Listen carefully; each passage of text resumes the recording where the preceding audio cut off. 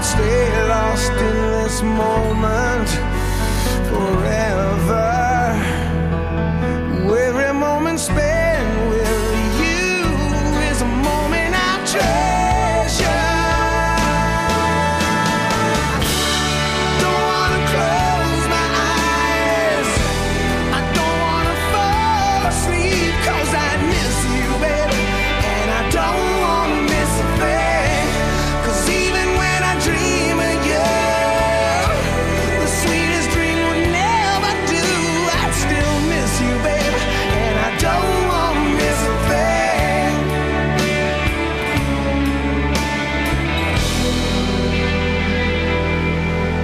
Lying close to you, feeling your heart beating, and I'm wondering what's your dream, wondering if it's me you're seeing. Then I kiss your eyes and thank God we're together. And I just wanna stay with you in this moment forever, forever and ever. I don't wanna close my eyes. I don't want to close my eyes. Wanna fall asleep 'cause I miss I don't want to fall asleep because I miss you, baby. Yeah, beautiful words. I love falling asleep now, though. When I listened to that the first time, I felt the same way. I want to stay awake, but now I'm tired. I want to close my eyes. Power Ballad Friday. The song was written for the 1998 disaster movie Armageddon, starring Bruce Willis. And at the end of the video, the screen goes out as Tearful Grace, of Liv Tyler, touches one of the monitors to reach out to her dad. The whole world is exploding from a big meteor shower, but it's actually okay because Aerosmith is playing in the background. Yeah, So, yeah. It's like the band on the Titanic. yeah. It's beautiful. It's not like that. No, it's quite the song. It brings back memories. What year did you say? 97? Yeah, 1998, Armageddon. I don't know whether or not you've seen that film, Ella Henry, Armageddon, starring Bruce Willis. I did, but I have to say that I didn't listen to a lot of music in the 90s. I was too busy trying to raise small children without paid parental leave. It would just be the local radio station or something like that. Yeah. Very good. All right, the panel, RNZ National 24 to 5.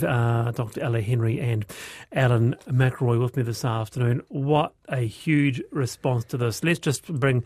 and actually, just jumping into quite a lot on party lines too. Wallace, our phone number was 71S till 1982. 3 on our party line could only call between 6 a.m. and 10 p.m. Rural Whanganui in the 70s, full stop, our whole road had a party line in Brunswick. Full stop, our ring was long, short, short. If someone else picked up the call when you were on, the phone you just said working and they hung up. So you said working and they hung up. Does that sound right, Ella? Well, that's a good theory, but if you have sneaky aunties that live around the corner, sometimes, you'd say working, but you could still hear them breathing. They're still on the line. Exactly. What a response. So the panel poll, the results coming through in a minute. Yes or no to banning personal fireworks. We'll touch the subject once and once only. No, do not ban them at all. In fact, bring back the poha and the skyrocket and encourage and restore that practice of safe personal fireworks. Yes, ban them. Injuries, fire, risk, bad for animals. I grew up in Queensland and fireworks were banned in the 70s under Joe Bjelke-Petersen. Hardly a hotbed of progressive thinking. It's extraordinary. I don't consider myself to be a killjoy, but private fireworks are abusive. They're fire danger, a danger to pets, and most of all, they are lame. There's nothing like the sonic boom when sitting under a good display. The local speedway in Christchurch is the best one I've seen. It sells out every year. I'm 48, but still love a fireworks display and the window seat on the airplane, says Shane. So to that, earlier in the week we had Cindy Mitchener on the show, and her I've been thinking was fireworks should be banned except for public holidays. Sorry, displays rather. The last attempt to ban fireworks was in 2020 when a ban was ruled out by the Select Committee. As November the 5th approaches, has a move to ban lost momentum. With us is Will Appleby, the Head of Investigations at Safe for Animals. Will, kia ora. Kia ora, Wallace. Good to be here. Yes, nice to have you on. And look, we time and time we discuss this, and I promised our wonderful audience we'll discuss it once and once only. Where does Safe stand on this? Yeah, so, I mean, this has been a pretty well-traversed topic for many New Zealanders. The risks of fireworks are pretty well known. They pose a risk to the environment, obviously. They propose a risk to property with fires, but also to animals. There's a range of issues and the range of impact it can have on animals. The number one being fear for cats and dogs and livestock. It can cause a significant amount of fear. For horses, that can actually be quite deadly. There's been cases where horses have become so fearful that when fireworks have been set off, they've begun running and injured themselves on fence posts and the like. Also causes a lot of fear and harm to wild animals as well. So there's a range of impacts. The use of fireworks has been restricted more and more over many years. For example, when I was young, you could be as young as 16 and buy them over a 2-week period. Really? Yes. I remember you'd be able to buy them, I remember being a 16-year-old and you could buy them. Obviously, they've restricted that now to over 18-year-olds, and it's only between a couple of day periods, the 2nd of November to the 5th of November. The problem there is there's nothing stopping anyone from stockpiling fireworks. So that's why we support a ban on the sale of fireworks to the public, limiting their use only to professional displays. That way there can be much greater controls put around their use. What do you say to those? And it's quite a thread coming through, and we'll have the poll result very, very shortly for you. Look, this is for want of a better word, phrase rather, an attack on personal freedoms. We grew up with our Tom Thumbs. We grew up with our pohas, our skyrockets. It was up to the parents to supervise. It's just a great way for family to get together in the backyard. Mm. Yeah, and I can understand that line of reasoning. The thing is that public support is pretty on side the ban of fireworks to the public, the sale of fireworks to the public. It's very difficult for people who have animals, companion animals, or people who look after livestock to really account for the use of fireworks in their neighbourhood because they don't really know when they're going to be set off. No one does a consultation around their neighbourhoods before they set off fireworks. So by limiting the use only to professional displays and requiring them to notify members of the public, then that gives people who do have animals greater awareness and control, so they can make arrangements before that time approaches. Okay. Yeah.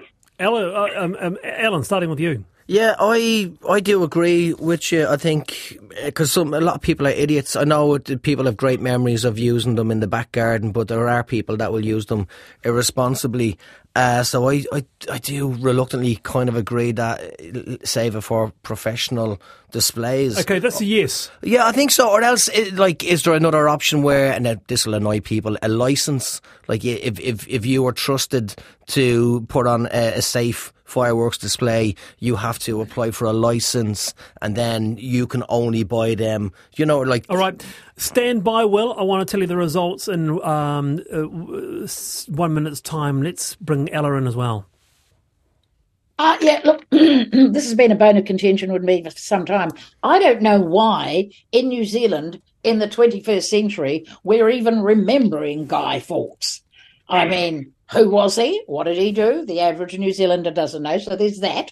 But I have to say that as I get older, I agree more and more with the idea of having only a professional. I love watching them. They're fabulous to watch, but professional extravaganzas rather than little insane pyromaniacs in the backyard.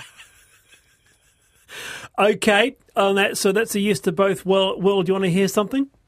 Go on, I'd love to. Snap panel poll. I thought it would just be a handful this afternoon, but we've, thanks to my wonderful producer Sally Ward, who has been busy all hour compiling a very large response from across the country. And here is the Snap panel poll this afternoon. Should New Zealand ban personal fireworks displays? 92% said yes. Woo! That surprises me, Will. I massive. thought it would be pretty even, but that's extraordinary. Yeah, and to be honest, I'm not overly surprised by that figure. When this issue went to the Select Committee back in about 2019, there were 3 separate petitions all asking for a ban on the sale of fireworks to the public. The overwhelming majority of the submitters all supported a ban, including the likes of SAFE, the SPCA, but Local Government New Zealand, obviously Fire and Emergency. They care about this a lot. When it went to the Auckland Council, they voted on this a couple of years ago to call on the government to make moves towards banning the sale of fireworks to the public. So, I mean, there is a lot of public support here. All right, let me ask you then, what's the hold-up? What's the hold-up? We've been talking about this for years. If Joe Bjelke-Petersen can do it in Queensland in the 70s, what's stopping us? Yeah, a lack of political willpower, I think, to be honest. When it did go to the Select Committee, it largely fell on deaf ears, and they didn't recommend the government to take any action on this. I think it's honestly just fallen down the priority list for governments of all stripes, which is quite frustrating because there's a mandate here. There's consensus here that this ought to be happening.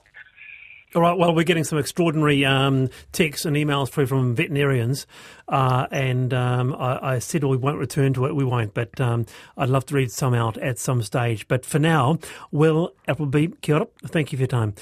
That's Will Appleby. He's the head of investigations at Safe for Animals. So recapping that again, our last and only time that we're going to be doing this topic this year, 92% of panel listeners who decided to engage with this panel poll said yes to banning personal fireworks. Yeah, the panel. RNZ National, good to have you here. Well, what does it take to make a song political? When you think about it, quite a few examples come to mind. There is no depression in New Zealand. There are no sheep on our farms. There is no depression in New Zealand. There is no depression in New Zealand, sung ironically there. Well, our next guest says there isn't such an overt strand of politically oriented songs today, but the political songs have become ever more personal and has looked at both the way songs have been adopted by politicians and songs with a political bent. This from a newsroom piece, thought it worth bringing it to your attention post-election. With us is Dr. Alicia Ward, School of Music from the University of Auckland. Dr. Ward, thanks for being with us. Kia ora, thanks for having me. When I think of it, I'm fascinated by politics and songs because at first, top of mind, I think, oh, we don't have them. You know, you think of that song there, or you think of Blowing in the Wind by Bob Dylan back in the 60s and, nothing these days. But actually, I'm quite wrong, aren't I? I'm afraid you are. There's a lot of political music out there. Yeah. So can you cite a local example? Well, I mean, Tom Scott, he is basically single-handedly responsible for this entire subgenre of John Key satirical songs and songs indicting John Key. Oh, that's right. And there was that guitarist Darren Watson too. He did a satirical song, didn't he? There, and I guess we have a history, don't we? I mean, a well-known example, a wonderful track is French Letter by Herbs. Yes, absolutely. I mean, that really does stand out as a prime example of political music from the early 1980s. It is a glorious piece that it sounds like this lovely South Seas fantasy pop ballad when you start listening to it. Can you see yourself under a coconut tree? Yeah. But then when you hit the chorus, you've got this beautifully arpeggiated no nukes, no nukes, no nukes, no nukes. And then there's Quitte la Pacifique, get out of the Pacific in French. And it just punches you in the gut. It's turned from this beautiful pop ballad to this super political song. Oh, it's such a great track. Ella Henry, let's bring you in.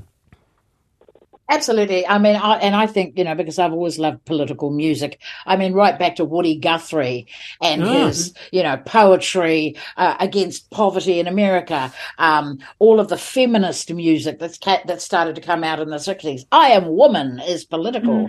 Up Against the Wall, Mother Effer. The stuff that came out in the 60s in America. And then our own Maori music, which in itself is political because it's been part of the revitalization of the language and the culture. So I love political music. And of course, stay there, Alicia. And of course, you being from Ireland, Ellen, there's a little bit of a history of political music and Irish music as well, going right back, I guess. There's songs, songs that are now they're trying to ban people from singing in the stands, like Zombie by Cranberries, the rugby fans were singing, and there's people kicking off back home saying you can't be singing that because it references the Troubles. So there is a lot, and there's the rebel songs as well. Nation Once Again, a lot of those songs and Celtic Symphony, the Irish ladies football team were singing that, and they got in trouble for singing some of those words. But Bono has ruined all political songs for me. If I have to listen to him dribble, I walked out of concerts, so I'm done. I can't listen to it anymore. He has ruined it for me. And this is you as an Irish person saying this? Yes, absolutely, and I won't be the only one.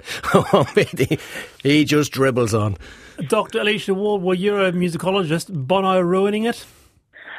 Oh, I think that one's down to personal preference. There are going to be some people out there who really do love the way he speaks to politics. Rob, like I said, it comes down to personal preference. Yeah. Rob says, a big ups to Upper Hutt Posse. The treaty will not go away. Yes. Let me ask you this, Alicia.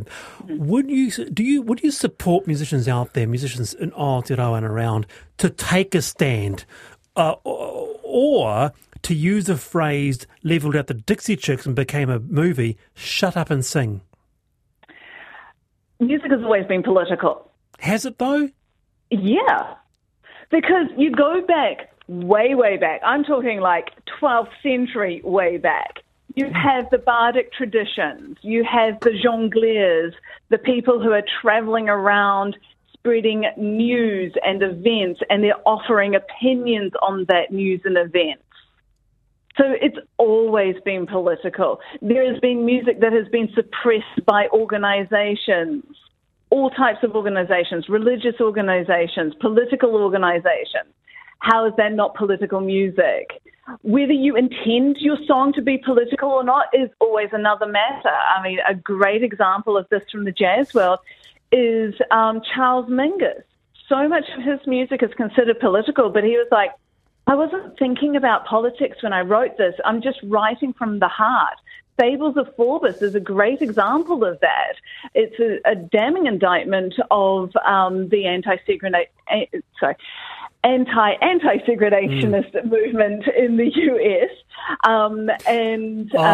Alicia, I'm gonna have to do a part two on that. I'm finding that so interesting. Absolutely. You're gonna have to come back on the panel and do a part two. No, seriously, it's really fascinating. I really appreciate your time this afternoon. Alicia Ward there from the School of Music. So all music is political. How extraordinary. All music, even the cheeky girls touch my bum. I don't know who they are, but what would you say to Bono if you met him in an Irish pub? I'd be friendly. I'm a nice guy, So, do you want a pint? Sit down and have a chat. But don't bring up politics. There's no need. There's no need. The panel, RNZ National, Alan McElroy and Ella Henry today. Finally on this program, such a New Zealand story, such a history. Who doesn't have a Crown Lynn swan in the back of that cupboard? Who doesn't have a dinner plate in 70s brown full of brown flowers? Crown Lynn, a history of West Auckland. For 50 years, it was the largest ceramics producer in the Southern Hemisphere. Well, not long to go before a special collector's market for Crown Lynn lovers. With us is Louise Stevenson from Te Toi Uku, Crown Lynn and Clayworks Museum. Kia ora, Louise. Kia ora, Wallace. Well, it's lovely to have you on. You know what? I was actually stunned to hear of the scale of Crown Lynn. It was enormous. I mean, if you think that for 4 decades it was in our homes, hotels, hospitals, Air New Zealand flights, on the railways. It's a big part of who we are as New Zealanders. And the production was enormous. I'm kind of laughing because I recognise the Crown Lynn, going right back to my childhood. You say there's a real strong Māori and Pacifica lens to the Crown Lynn story too. Yes, there is, and it's something that as a museum we're just beginning to get into the research now. So the workforce on the factory floor during the 60s and 70s were mainly Pacifica and Māori, and we haven't really heard their story. So as a museum, it's a major project that we're embarking on at the moment to hear those voices and hear what that experience was like to come from the islands to work on the factory floor here. Very cool. Yeah, and on that, there is, if you do a search at RNZ site on programs, there is a wonderful hour-long visual doco called Crown Lynn, a Māori story. But Ella, the history of Crown Lynn, it touches every family's dinner table, huh? So my family came to Auckland in 1960. I was 6 years old. My father went to work at Astley's Tanneries, and my mother and all my sisters went to work at Crown Lynn Potteries. And when they turfed me out of Kelston Girls High School at 15 years, my first job was at Crown Lynn Potteries, and I lasted 1 whole week. Because clearly I was a ratbag even in 1969. But I still have, basically, where we came from in Kaitaia, we lived on Pukapuro Road, and all of Pukapuro Road came to New Lynn in 1960. The men all went to work either at Brick and Pipe or Astley's Tanneries, and the women all went to work at Crown Lynn Potteries. We just brought the village to West Auckland. Isn't this Louise? This is Ella's history. Yeah, that is absolutely it. And there's thousands of kilometres of clay pipes under the ground throughout New Zealand, and bricks that we used to build buildings in towns throughout New Zealand. And of course the crockery that we all ate and drank from and, used in our homes. So yeah, it's a rich story. And everybody's connected to it. It's a rich story for us, but my wonderful Irish friend here, he's looking at me going, I've got nothing. I've Googled it. They look lovely. They look like lovely plates. I've never seen it. I've never heard it before. It's a lovely story, but I've nothing to add to this conversation. I'd love to have my dinner off it. I'm sure it'll be a wonderful experience, but I've nothing. They look pretty. Just remind me, in fact, Hamish, the antique dealer, says every buying trip I do a swan. Is there much of a collector's community, Louise? Sorry, what's that? Is there much of a Crown Lynn collector's community? Oh, huge collector's community. There's several different Facebook pages where people are, really delving into the details around Crown Lynn products that go right the way back into the 1940s, and some people have an enormous amount of knowledge around what was actually produced out there. But I kind of think of the collectors as being in 2 camps. There's your casual op shopper, which is kind of what I would name myself, and then there's also the serious collectors that really understand a lot more around the Louise, production. As a serious collector, what's a top-end piece of Crown Lynn worth? Oh, goodness. As a museum, we always say we don't deal with valuations. Come on. I know that the swans go for thousands, particularly black swans. And if you're going for a piece that was made by some of the designers right the way back, like Frank Karpai, that's definitely in the thousands, and they're quite rare and hard to come by. They'll be, in a Webb's auction. Here we go. Panel listener, I sold a piece for $4,000. What? I'm looking at Trade Me now under $20. What am I getting wrong here? Louise, kia ora, thank you for your time. We'll tell you when the Collectors Market is on Monday, but for now, Dr. Ella Henry, Alan McElroy, fantastic. Have a great long weekend, both of you, and to the panel family across the country. Thanks for listening this week. I'm Wallace Chapman. See you tomorrow, Tuesday, 3:45. Lisa Owen and Checkpoint is next.